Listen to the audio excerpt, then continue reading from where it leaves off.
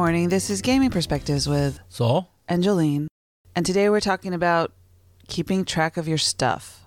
Your stuff in RPGs. That's tabletop RPGs. Well, it could go for role-playing games in computers, but it would keep track of it for you. That's true. That's true. My question is, why do you have to keep track of your stuff? That is a good question. And I think in the old times, before computers and stuff, back original D&D and AD&D, and probably into second edition. I guess second edition lasted until the third edition came out. So 2000. So before that, I think computers weren't a big part of everybody's daily lives. I mean, all the time. I mean, sure, by the time about mid-90s, people were using computers to write papers and stuff like that, and became more available. But still, a lot of people didn't use computers for like all kinds of different other stuff. What does that have to do with keeping track of your stuff? Well, I don't know. I have no idea. But I was thinking, like in modern computer games, it keeps track of all your stuff as you go along and play, and you could probably use some sort of computer, or like, for example, what is it?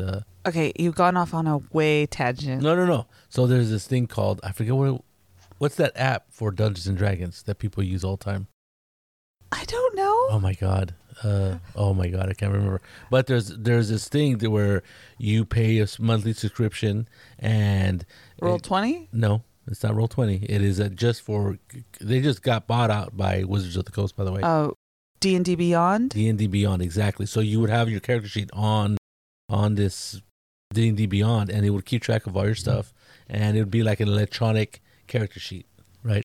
But I guess you would still have to keep track of stuff. So why do you need to keep track of your stuff? Well, because in the old days of D&D, you would have certain items that would help you out in certain situations. So you would have a list of stuff, equipment that you would have on your character sheet. Now, because back in the old days, the treasure tables were so... Back then, it was kind of like Monty Hall. You would roll randomly on this table, and you would get all this stuff. And after a while, you would have accumulated a lot of stuff because you're always adventuring, you're always doing stuff, and during your adventures, you're getting all this stuff. And I remember me and my friends back in the old days, we had wagon fulls of stuff. That would make it hard to adventure with a wagon. Well, we also had a hire leads to, man the wagon. So while we were off adventuring, they would kind of kick back and... No, we wouldn't take the wagons adventuring. We would like go from town to town. And not too long ago, I come across a sheet that said wagon number 2. Oh, and it had a list of stuff that was on it. That seems a little excessive. Well, I mean, that was it. That was, we were playing D&D by the rules, at least by what my brother interpreted as the rules. And so he was rolling on these tables, and he would give us the items that we rolled. And we were so rich and had so many things that we needed wagons to carry it all. Plus, the rations and stuff that we carried as we went on venturing. A little while later, they redid the rules because he was using the original D&D rules. AD&D changed it so you didn't have wagon loads of stuff, but you could accumulate a lot of items. And I think what happens is that sometimes it's like overload, right? There's too many things on your list that you like. Some stuff we couldn't even use, right? It wasn't like good for us. Not good for us, but it wasn't optimal for us to use. Did you ever think of selling something? Yeah, I don't know why we didn't sell it. I don't know what happened. I don't know why. We were greedy little boys. I guess we were young. We're supposed to get stuff and keep it. A while ago, Mike, one of our friends, asked us a question on Facebook and said something like, why do we keep track of all this stuff? And how does that impact the game that you're playing? I didn't think much of the question. I didn't think much of the subject, so I didn't say nothing. Then I was thinking, there's different games use different ways of getting rid of these lists of stuff on your character sheet, right? There's no need to become an accountant to list all this stuff and keep track of how many torches you have, how many arrows you shoot, or how many coins you have in your purse. Now, I played a few games that tried to do away with treasure. For example, The One Ring. There's no gold coins in The One Ring. There's treasures, and a treasure is very abstract. It doesn't tell you what that treasure is. It's just there's treasures are worth 1, 2, 3, 4, or 5. Well, they've kind of, The One Ring did away with the idea of carrying stuff. I mean, technically you have it, like, but it goes by what is your. They don't call it class. What is your economic level, right? Right. You're either poor, how you're living. how you live, and if you play a Hobbit, you choose like what is it? What's wealth level, I think. The wealth. I think it gives you a wealth level. It gives you yeah, and it. So if you, because when I played it, I played a like a Frodo kind of like character. Yeah. So I didn't have to worry about money, and I could just buy stuff, right? Yeah, yeah. Because my family was wealthy. Right, and So I think you didn't have to keep track of anything. Right. You just did it. Right. You could afford it. I kind of like, because the idea of having to write down, I have 3,000 gold coins, because 3,000 gold coins is going to be heavy. Right. So that's going to be in your backpack. You're going to want to put that into gems, people, just so you can carry it easier. That's what we used to do. Which is what we do when we play 5th edition or even Pathfinder with Yeah. the boys. Is they're smart enough to know that you can't carry, because they go like, well, that's going to weigh a lot. I Yeah, can't 50 carry pounds. that. I forget what it is. So they go, okay, we'll just go to the shop and exchange it to whatever bank you have in a town, right? A big town, and you'd exchange it for gems, right? Banks, yeah. And then you can just sew the gems into your clothes, and you don't have to worry about it. I think they just put them in their pouches. Well, I sewed them into my clothes. That way, I had them. No one could take them, and I had them. No, they could rob you of your clothes. So I think that's a very good example is the One Ring, right? You have this system where you have a wealth level, and Which really bothered you when we played it, because you were a horseman, but you weren't the right wealth level to have. no, I wasn't a horseman. I was You just a man of the wild or whatever. So I was not subsistence, but I was the one above it. one above it, right? There's like poor, Marshall or something. yeah, something like that, and there's like poor, and then there's like you're making it. But you wanted to have, these nice riding horses, I wanted a riding horse. and Shannon wouldn't give it to you Right, because right. of your wealth level. Well, it was also my they also have this thing, I forget what it's called, but it was a different you had maybe it was wealth level. Right, I think you're right. So I couldn't afford a horse. Or to keep that horse is basically Yeah, I think he let me have a horse, but it wasn't the war horse that I wanted. right. Right. So it was still a horse, so it was still pretty cool. That game, the One Ring, it brings it down to just these very abstract, economic levels. And depending on your economic level, you could afford it. And if you didn't, you couldn't afford it, right? But then there's you collect treasure. You actually find treasure in the One Ring, even though that's not the primary basis of the game. You do find things that are worth treasure, and it will tell you this is worth 2 treasure, and the way they say it in the One Ring, 1 treasure is good enough for you to live very comfortably for a month. I'm like, okay, so that's still kind of abstract. Is that enough to, like, let's say you want to blow the whole treasure on a horse? Is that one? Is that enough? I think they do figure. They give you tips on how and what you could afford and stuff. So I thought it was interesting, and I kind of liked it because the whole idea of the One Ring isn't about going out and killing monsters and taking their stuff. That's not what the basis of the game is. It's about doing something a little bit more loftier than being a murder hobo. It's about trying to fight back the evil, and that's the primary basis of the game. And so when you eliminate that whole I need to hunt for treasure to be able to afford this or that, it kind of helps. I'm making this arrow. No, he's using arm signals at me. I'm not sure what you call that. it kind of zeroes in on the fact that you don't. That's not the kind of gameplay or kind of role playing experience that the One Ring is trying to convey. Right. So there's other games that kind of do the same thing that the One Ring does. Feng Shui, for example. Which Saul and I have already talked about this when we were talking about this subject together. Right. I really like the way Feng Shui does it. Like, okay. I mean, they do track some things. Like there's the tracker for your time. Every move you make costs you 3 things. 3 shots. Yeah, there's different things like that. That's in combat. But you can always pick up something and use it as a weapon. And there's always guns. If there's a gun, you can use it, right? And there's always guns because it's feng shui. You don't have to count your bullets or anything like that. I think If you roll a 1 or you get exploding bad dice or something, then right, then your gun jams. Yeah. Something bad happens. Right. I think it's box. No, it's a snake eyes yeah, is bad. Right. yeah. Right. But I think that I like the way that game does it because I don't have to worry about if I have enough ammunition. And we've never really played that way where you have to track every single bullet or anything like that.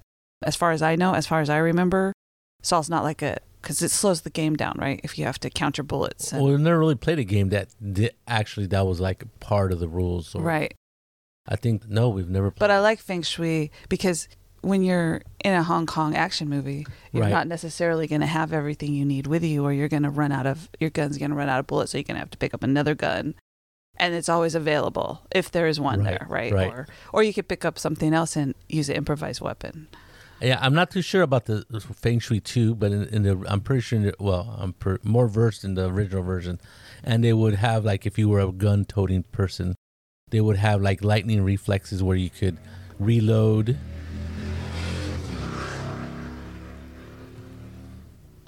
Goddamn motorcycle. Okay, so there's Lightning reflexes. lightning reflexes, which allowed you to reload your pistol because there is a number of rounds inside your gun, like Yeah. 8, 10, 16, whatever it was. And you would have to reload. It would take you 3 shots to reload. And then there was lightning reflexes, which lowered the amount of time it would take you to reload. And then you could take different levels of it. And then there was, I think it was lightning reflexes 3, which allowed you to reload without any shots. And that had to be like one of your shtick. That was part of shticks, your yeah, shtick. Yeah. That was pretty cool. And like I said, there's other ways of handling consumption of goods, right? Right. Like I'm gonna shout out to Mark Hunt, who makes quite a few games. He really likes the old school games, so he does. He runs games using the old D&D. Whether that's AD&D or whatever, but he made a game called The Front, which is a World War II RPG. It's really small. It's like 20, 30 pages, and it's in a small digest format. But instead of having to keep track of bullets, like in the military you would have to keep track of bullets, I don't know if he invented it, but he uses a die. And for what happens is that you start off with a certain kind of die type. For example, you have a M1 Garand, a rifle. It is a die type 8. So you every time you roll to shoot, you would roll a D8. And if you roll a 1, that means you go down to the die 6. And if you roll a 1, then whenever you're using that weapon and you roll a 1, you do go to a die 4. And then if you roll a 1 on the die 4, you're out of bullets. But he also expanded that to like things like the Jeep, like the American classic Jeep that roamed Europe during the war. There was thousands of them, if not hundreds of thousands of Jeeps out there.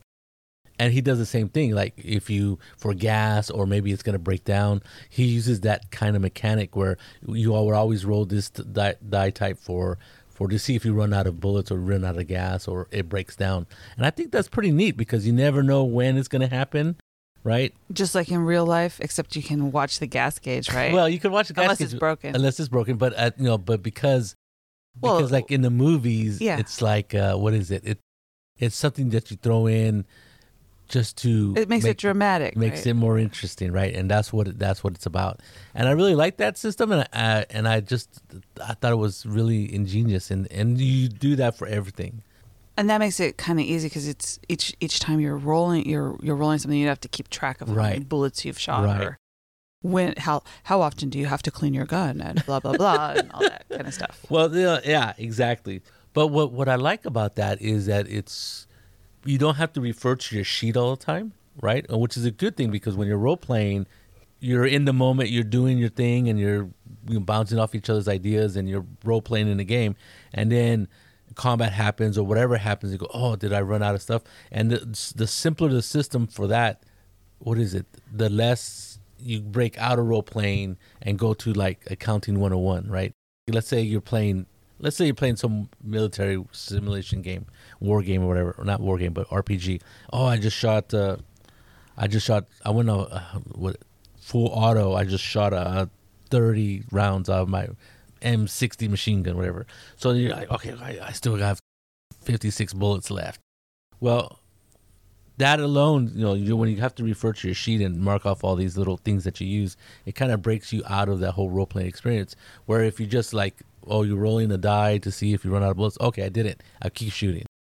Well, that has more to do, well, maybe with the system, but more to do with the GM, right? Because it depends on how strict they want to be on, did you pick up all your arrows? How many clips of ammunition are you carrying in that bag, right? How many have you used? And I need you to mark it off as you use them. And when I was doing research on this, okay, I found all of these guys talking about, and they were like, it's totally normal. How do you keep track of all this stuff? And they had all these different ideas, right? Someone said, go to the dollar store and buy the little pebbles, like the little clear beads, and give them out, right? And each one is a denomination, or these are your arrows, get different colors so everybody at the table can see what you have. And I'm like, okay, that just sounds ridiculous to me, because okay, I used this arrow, here you go, I'm going to go pick it back up, so I'm going to put it back, right? That kind of thing. And then one guy goes, well, how do you keep track of it? And this guy's like, well, I just have them write it down on the sheet. And one guy goes, well, then you just have to keep erasing it. Well, big deal. And I'm like going, okay. So, and then one guy goes, you guys are crazy. All I do is at the end of the session, you go, so just mark off on your sheet what you used, what you don't have anymore, how much money you've received, right? Which is usually what we do when we play D&D with the kids, right? At the end, you got everybody. When you get paid for the job, right, you get 3,000 gold, and you're splitting it between 7 people, right? So then Steve will say everybody has this amount. Oh yeah, and the gold anyway. Yeah. I don't think I really go into expenditures of arrows, or I just make you buy more arrows. No, right? you don't. That's what I'm saying. It depends on the GM, right? Because there's some GMs who obviously are very into keeping track of your stuff, and they're concerned that you've shot your 20 arrows. Why are you still shooting? Right. Well, there's that. You don't have an endless quiver of arrows, and I think that's unless you actually have an endless quiver. Well, unless you have a magic bow or something like that, or a magic quiver. But it's a different kind of thing. But I think, and I told you this before, if you're going to keep track of everything that everybody has, you're going to slow the game down. Right. Especially when it comes to how many bullets were shot. Then someone has to go, and inevitably someone's going to go, oh, I just remembered last time I used that one, so I really didn't have those bullets, so I couldn't have done that. Right, that does happen. And then that just slows down the whole game for like 15 minutes, unless the GM goes, don't worry about it, just, you're fine. I think, okay, so you're kind of referencing D&D in a sense, because D&D doesn't, I guess you're supposed to keep track of stuff in D&D, obviously. I mean, this is just the way it normally Well, everything, like Shadowrun too, because the boys are like to read and figure out what the rules say, right? And then Ian wants to do it the way the rules are written, right. because that helps him to feel like he's in control. So he wants to know, where is your ammunition? Which bag is it in? How much have you used? And that kind of stuff. So they talk amongst themselves. Right. They don't usually do that in game unless like someone can't stand it. I know you don't have that, right? And didn't you sell that thing, or? Yeah. And then there's this whole 20-minute conversation between the players going, and that's just between the players. That has nothing to do with the GM, because he's not keeping track of your stuff in Shadowrun. No way. So I think what happens is that comes from players wanting to be fair, right? Yeah. And they don't want another player / character have some advantage that they shouldn't have, because, well, the boys, okay, so we have 3 boys who play with us. Well, they're not boys anymore, they're young men, but they're very competitive. They've always always have been ever since they could talk, right? And one of them is older than the others, right? But the other 2 are my son and my friend's son are 2 days apart. And then their oldest child is 3 years older. It's 3 years older. But now they're in their early. The boys are going to turn 19 this month, so. And the oldest of the 3 is 21, 22. 22. 22. Now. He's going to be 23. So there's always been that competition. And my son has always wanted not to take any crap from the older son. Now, the one that's 2 days younger than him, Alan, he's pretty much a milquetoast kind. Not milquetoast, but he's easygoing, right? He'll go along with it. Just let it go. Yeah, he'll go whatever. But the other two, have always, and they've gotten much better, but they've always butted heads. And those two are the ones that would say, hey, didn't you use up all your rockets on the last game or whatever it is, right? And I think that's a certain dynamic that just exists between them. But it does highlight the fact that some games, some games want you to keep track of all these things and not have unlimited ammo. Well, and not just the games, but the people sitting around your table that you're playing with. There's going to be different personalities, right? So some people are going to be very, very, they either want to stay by the rules and make sure nobody has any advantages, or that's the way they grew up doing it, right? Their GM or dungeon master was like strict, right? You only get this much, and once you use it, it's gone, kind of thing. Then you have to go fill up your supplies again, kind of thing. I think that was kind of the way I ran it. You guys would use up supplies. I go, you shot a lot of arrows. Maybe some of them you get back, but you probably need to buy some more stuff. Yeah. And what happened then was after a while, I would just start saying, you know what? I don't want to count rations. I don't want to count arrows and all that stuff or stuff to fix your weapons because, they're going to get dinged. How about, I'll just charge you. And this amount of money would go up as the characters got higher levels. This wasn't with us. Yeah. Oh. I would just charge you. Oh, you know what? That's 10 gold for upkeep. Or I remember you saying that when you go into town, yes, that's what is everybody doing, right? And everybody would always go, well there's the shopping spree. There's the shopping to make sure, and then before you leave town, you always make sure you have enough rations and everything because we had gotten stuck in the middle of nowhere with nothing, right? Yes, and you need heavy blankets and stuff because you guys are not from the winter area. Yes. Yeah. So, and toward the end, I just say, you know what? I'm just going to charge you 10 gold for repairing all your stuff and replacing mark it off arrows. your sheet. That's what he would say. Mark it off your sheet. So I would require you guys to keep track of your gold. Yes. Yeah.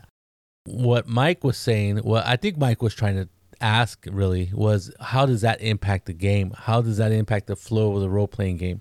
So I think a lot of games now and instead of becoming an accounting RPG, they want you just to role-play and not have that counting aspect become a detriment to role-playing in a certain sense. I totally agree because I think Mike was specifically talking about arrows, remember? Because he was talking about arrows. And it sticks in my head because I've heard these conversations, right?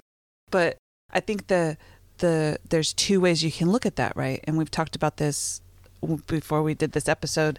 I was saying that the more you have to slow down, and combat always slows down the game anyway. Yes. But if you literally have to slow it down so much that because somebody goes, I don't remember on the last time I forgot to mark off which arrows I picked up and which arrows I didn't. And I'm like going, okay, I'm checking out for 5 minutes while you people figure this out because this is no fun to me. Right. Because I do accounting all the time and I don't need to count beans for you.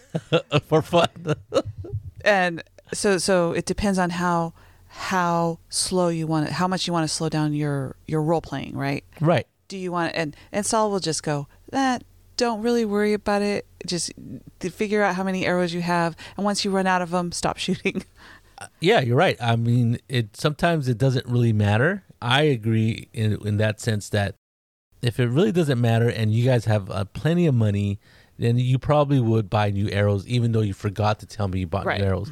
Hence why, after a while, toward the very end, I just start charging you guys at $10 for all your arrows and fixing stuff. But obviously when they went to town, they wanted special stuff, and that's what I would tell them. And that's another thing is that I would say, in most of my games, when I run at conventions or when I run at home, I say you're gonna have what it takes to do whatever your character does, right? If you're a thief, you're gonna have thieves picking tools and all this other stuff. If you're a swordsman, you're gonna have a sword. If you're a gunman, you're gonna have a gun. I'm not going to ask you to buy unless you want something special. Then you gotta have to tell me or write it down. And then when I run at conventions, I have a pre-gen sheets and they have stuff on them usually. Right. And I say, well, if there's anything that you think you want to take before the game. before the game starts, Yeah. or before the adventure starts, Yeah. or before they get out of town, wherever the situation is. And unless they want, well, like let's say they, we're playing in Alien game. Oh, I want a rocket launcher. Well, there's no rocket launchers in the There's limited in the supplies. hold, right? Yeah. But let's say you want, what can I have as a weapon, right? But you could find that flame thrower. Well, that would be pretty tough. Where would you find a flamethrower? But the person says, "Oh, I want a gun." Well, there's no gun. You can't have a gun in space. You blow a hole in the thing. So I want a weapon of some sort. Oh, okay, what kind of weapon do you want? I'll take the wrench. Yeah, they'll say, "Oh, what can I have a heavy wrench?" Okay, you can put that on the character sheet if there's not one on there. And that's the way I usually run, because some people are very inventive and they can come up with stuff. And that's what I tell them. I go, look, your character sheets, there's stuff on them. If you want anything out of the ordinary, ask me. And then if I say it's okay, write it down. Or let's say there's just stuff that you want. Like, for example, let's say we're playing D&D. Oh, I want a 10-foot pole. Okay, write it down. It's not on your character sheet because I didn't put it on there. But it might be an important accessory that you need. Or you could, and some people are very inventive. Well, Right. A lot of people are very inventive. 99% of role players can think outside the box, and they can think something to do with that 10-foot pole other than like feel around for traps, right? People come up with all kinds of. Well, yeah, a cool 10-foot stuff. pole could come in handy. What if you need to pole vault? I mean, Pole vault, or stick it in a pit and have somebody climb out instead of having to undo the rope Right. and redo the rope. Something really quick, right? And people come up with like ball bearings. I go, what would you want the ball bearings for? And people and they'll go, tell you. yeah, they'll tell you, or they'll use them, and I'm like, I never thought about that. Like they want to know if the floor slants a certain way. Well, also Saul does this thing when you get into town, either in the middle of an adventure or you're like going there it's on your way. And the boys used to love it because he would go, okay, you have, 36 hours. What are you doing? And then they would go, and Ian would always go, I want to go to the magic shop and I want to see if I can buy this. And I'd go, well, we need some more healing potions, so I'll go with you. And then we would go through the whole role playing of doing it, right? And there were two different ways you could do it, right? It added flavor to the game, and it helped to teach the boys to role play stuff out, right? Yeah, interactive So stuff. then Saul could be funny with his characters of whoever the magician is, The or non-player characters. and that kind of thing to make it more, not, I don't want to say realistic, but more immersive, right? 'Cause Right. You're in town. It's not just, okay, you get a room at the inn. Do you want, and then I always tell the boys, we need to take baths. So let's do that, right? Because you've been out traveling in the wild. Yes. And so it gives it more flavor, right? It gives the role playing aspect a chance, and that kind of helped them to so then now when we go to town, they do the same things. They're all older, but they have that idea that when you get to town, there's different things you can Everybody do. goes off and scatters. Yeah. There's all kinds of weird things. Well, remember Kathy was an entertainer, right? Yes. And so she entertainer gladiator, right? So Yeah. she put on some show, and then Augustine had this idea of selling chairs to sit down Yes. and enjoy the show. Or he became her agent, right, for a little while. Him and Alan. Him and Alan, they go, well, we have this entertainer. We want 10% or half of the booze you make. And they're like, no way. Well, how about if we charge to get in? And they're like, we'll give you half. And they worked out all these deals. I'm like, okay. Then they bought all these chairs, and then they put them inside of the pavilion. I got to get rid of that pavilion. so they could take it with them. Yeah, But it adds flavor to the game, right? and it adds, Silly stuff that makes it fun for well, and it rounds off their character, right? Yeah. Their personality and stuff. Obviously Augustine's character was greedy beyond measure, and so any way he can make a buck was important to him. And Alan just went along with anything. And Kathy was really into, making sure that her character was viewed as an entertainer, not just a swordsman or Right. It it was important to her. Yeah. So those are pretty interesting things that happen. I think we kind of got away from counting, but I think it's a result of having money and being able to spend that money, and also a way of making money, right? Because I was talking about buying arrows. right. So, but they went into town, and not only did they spend money, but they try to make money, right, off Right. of these. And then there was never was there a bard in the group? I don't think so. No, because nobody ever tried to make money singing and telling tales. It's kind of hard with the boys. They weren't really into. I mean, they couldn't. I don't think that was a character they wanted to play. Right. No, I agree. It's a very tough character in D&D. But what you're saying also is that usually when you're counting stuff, it kind of takes away from the role playing aspect of the Right. game. And in this case, we're talking about accumulating wealth and spending it, even though it takes away from. It doesn't. In this case, when you go to town and spend your money, it wasn't taken away from role playing. It wasn't like, oh, I'm just gonna go to the store, buy 10 arrows, boom. They would actually role play going to the store. Now I know a lot of people hate that, and I don't necessarily hate it, but they hate the shopping spree. Like I've seen actual plays where somebody would go into town, and some of the players would love it, right? They go, oh, I got all this gold, blah blah blah. I'm gonna go to do this, and one guy goes, that's it, another shopping. I'm out, and he goes, I'm out of here for the next 10, 20 minutes, right? And so I think it's funny. I like it because the players like it, right? Well, yeah, and I think you made it fun for the boys too, but it also helped to teach them that you can't afford that sword, right? You need to get more. You don't have enough Money. to buy that, right? Or what is it that you really need to take with you as you're going out to? What do you need, right? That kind of thing, and that helped them to understand that you have to carry everything that you have in your. And that was another thing. How much does it weigh? Yes. Right, that kind of thing. So you have to have your backpack. Will your backpack hold that? What is gonna? What's in your backpack? So it was a lot of teaching them that, right? Yeah. Which kind of helped them now when they come across different kinds of things, they think about what would I do? How would I do this? Do I have enough stuff to do it? That kind of thing. And it helps with the role playing aspect of it because they're actually thinking different things. They're not like, Saul was never, you have to count each arrow kind of thing, because that would have they would have done that too. Yeah, I mean, I think every once in a while I say, how many arrows have you shot? Because sometimes the battle would extend quite a bit. Yeah. For some reason, I always picture Steve going, oh, yeah, I don't have enough for that. But I think they all did it to a certain extent, or they would all forget. But there were not a lot of arrow shooters. No. There were a lot of hand-to-hand combat guys. I have my sword and my axe. The only thing was maybe spells, but they weren't all spell throwers. The only one who threw spells was you and Ian, right? Yeah. So I think counting stuff is important, and it depends on the game, right? Like in D&D and in most RPG, I don't think it matters. And so you can use whatever system or count beads or ignore the beads and say you have enough stuff, unless it becomes a really ridiculous, like this is like the 100th arrow you shot. Until it gets to that level. They don't have a wagon, right? Not yet. Not yet. I think in those games, I think you could pretty much forgo or have some system that makes it less intrusive on the role playing to keep track of that stuff if you want to keep track of it. Or like I said, there's different systems. Like you could just say, well, unless it gets like really ridiculous how much stuff you're using. Like let's say they're trying to cross a chasm that's 300 feet wide. Oh, I have my rope in my backpack. Well, you have 300 feet of rope? I mean, the most I'd say is 100 feet, right? That's usually 100 feet of rope is the standard. So things like that I would question.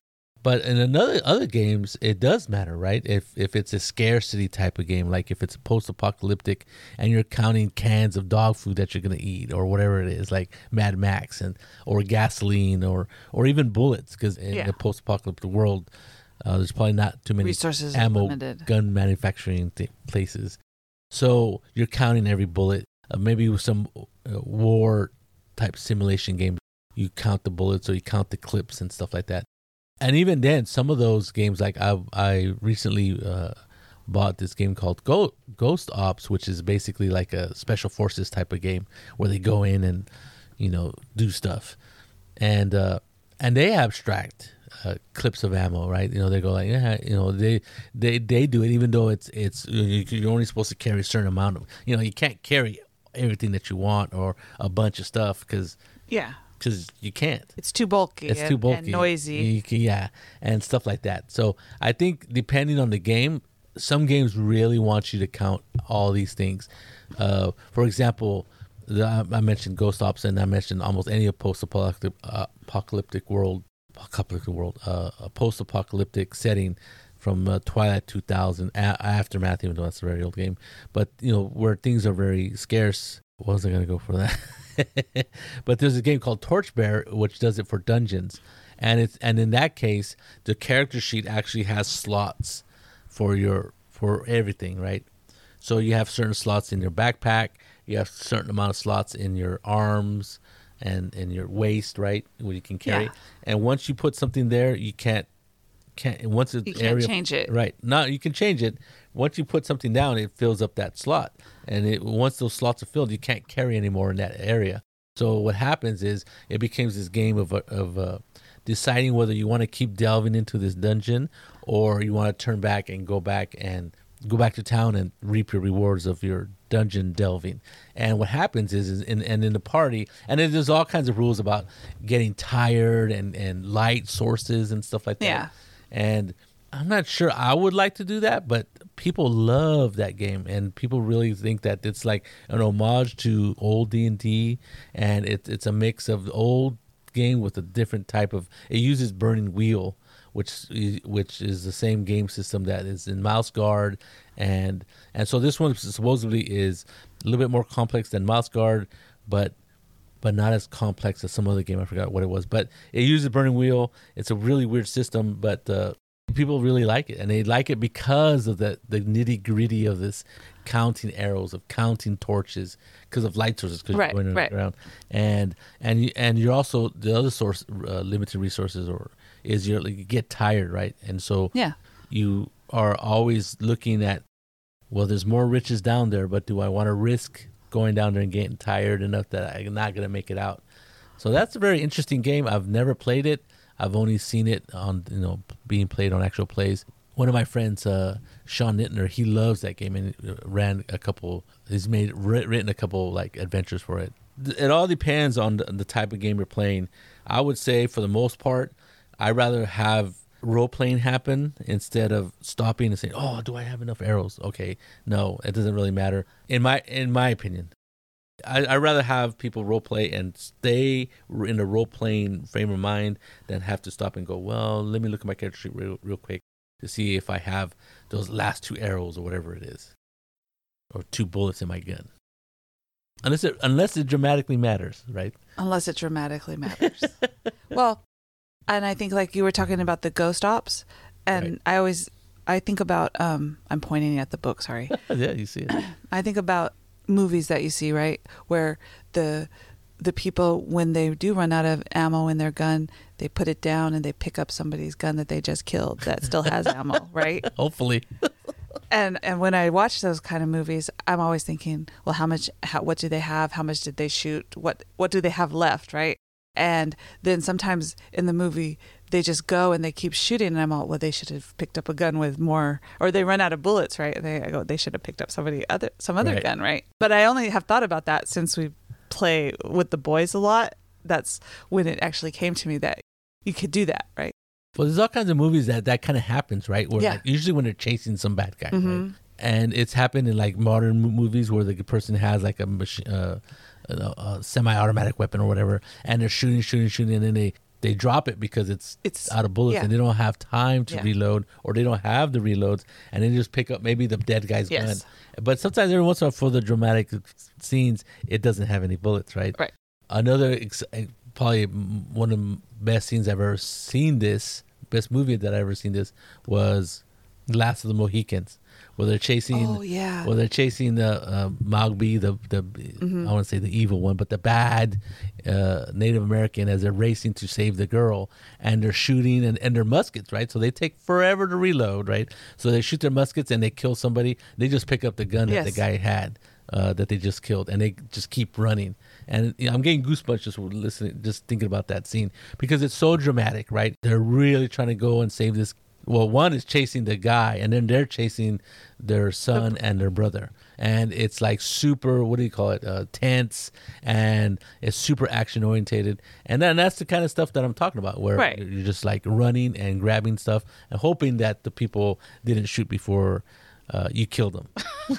Well, with a musket, that's the... Right. Yeah. Or they I think one time... one of them grabs a musket, slings it over his shoulder, and he's reloading his own musket. Yes. And then he's able to shoot, and then he throws that down and shoots the one that he has over his shoulder. So all kinds of exciting stuff can happen in those sense where there's limited shots or scarcity of stuff.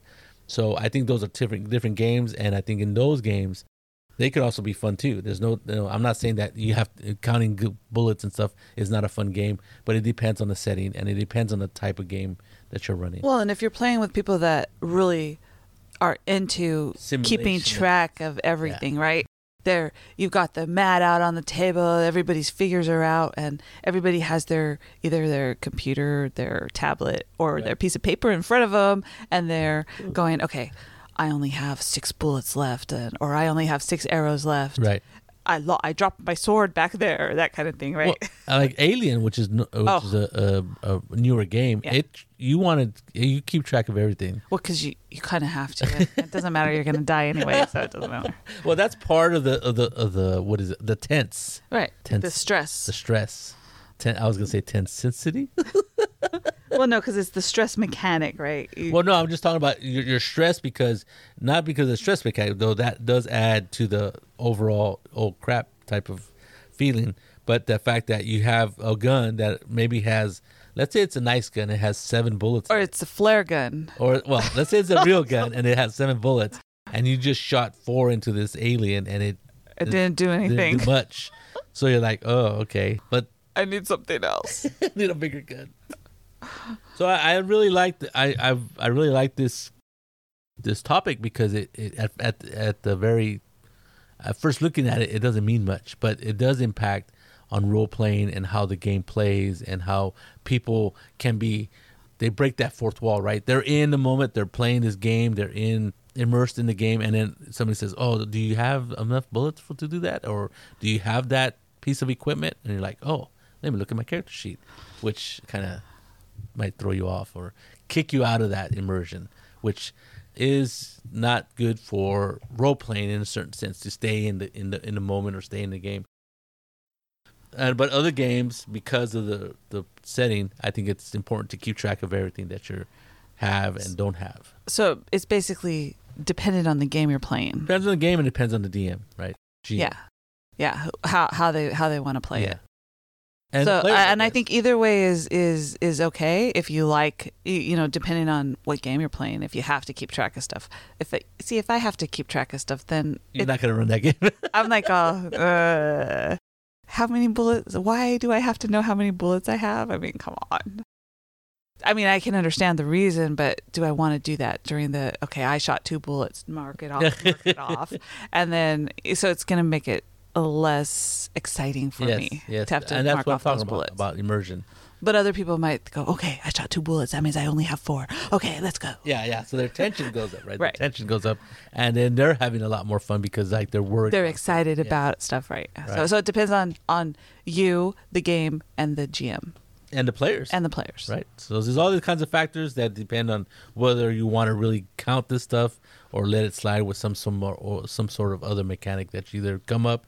And there's other, like you said, there's other people out there who come up with these ideas of beads or don't worry about it. And every time there's someone who comes up with a way to keep track of something, there's a reason why they did that, I'm sure. Right. Which probably has to do with some player at their table, right? Right. Or some kind of thing that they experienced. Right. So. Like you said, you could just mark it off on a piece of paper, like little hash marks. So some people have done that, but other people they get really into it, and so instead of having just glass beads, like I remember playing in a not Feng Shui, it was Deadlands, and they actually gave you shotgun shells. Right, for the bullets, and I'm like, oh, okay. So you just, and then you're always tossing all these shotgun shells into this bucket in the middle of the thing. I thought it was pretty funny. It was pretty cool, and it was kind of neat. But anyway, and it was game specific. Yeah, right? Yeah, and it was kind of in, the whole idea of it was in the game, kind of relevant to the game. So there you go. There's a bunch of ideas for keeping track of your stuff. I guess that's it. That's it. Have a good day. This is Gaming Perspectives with Saul. Angeline. You have a good day.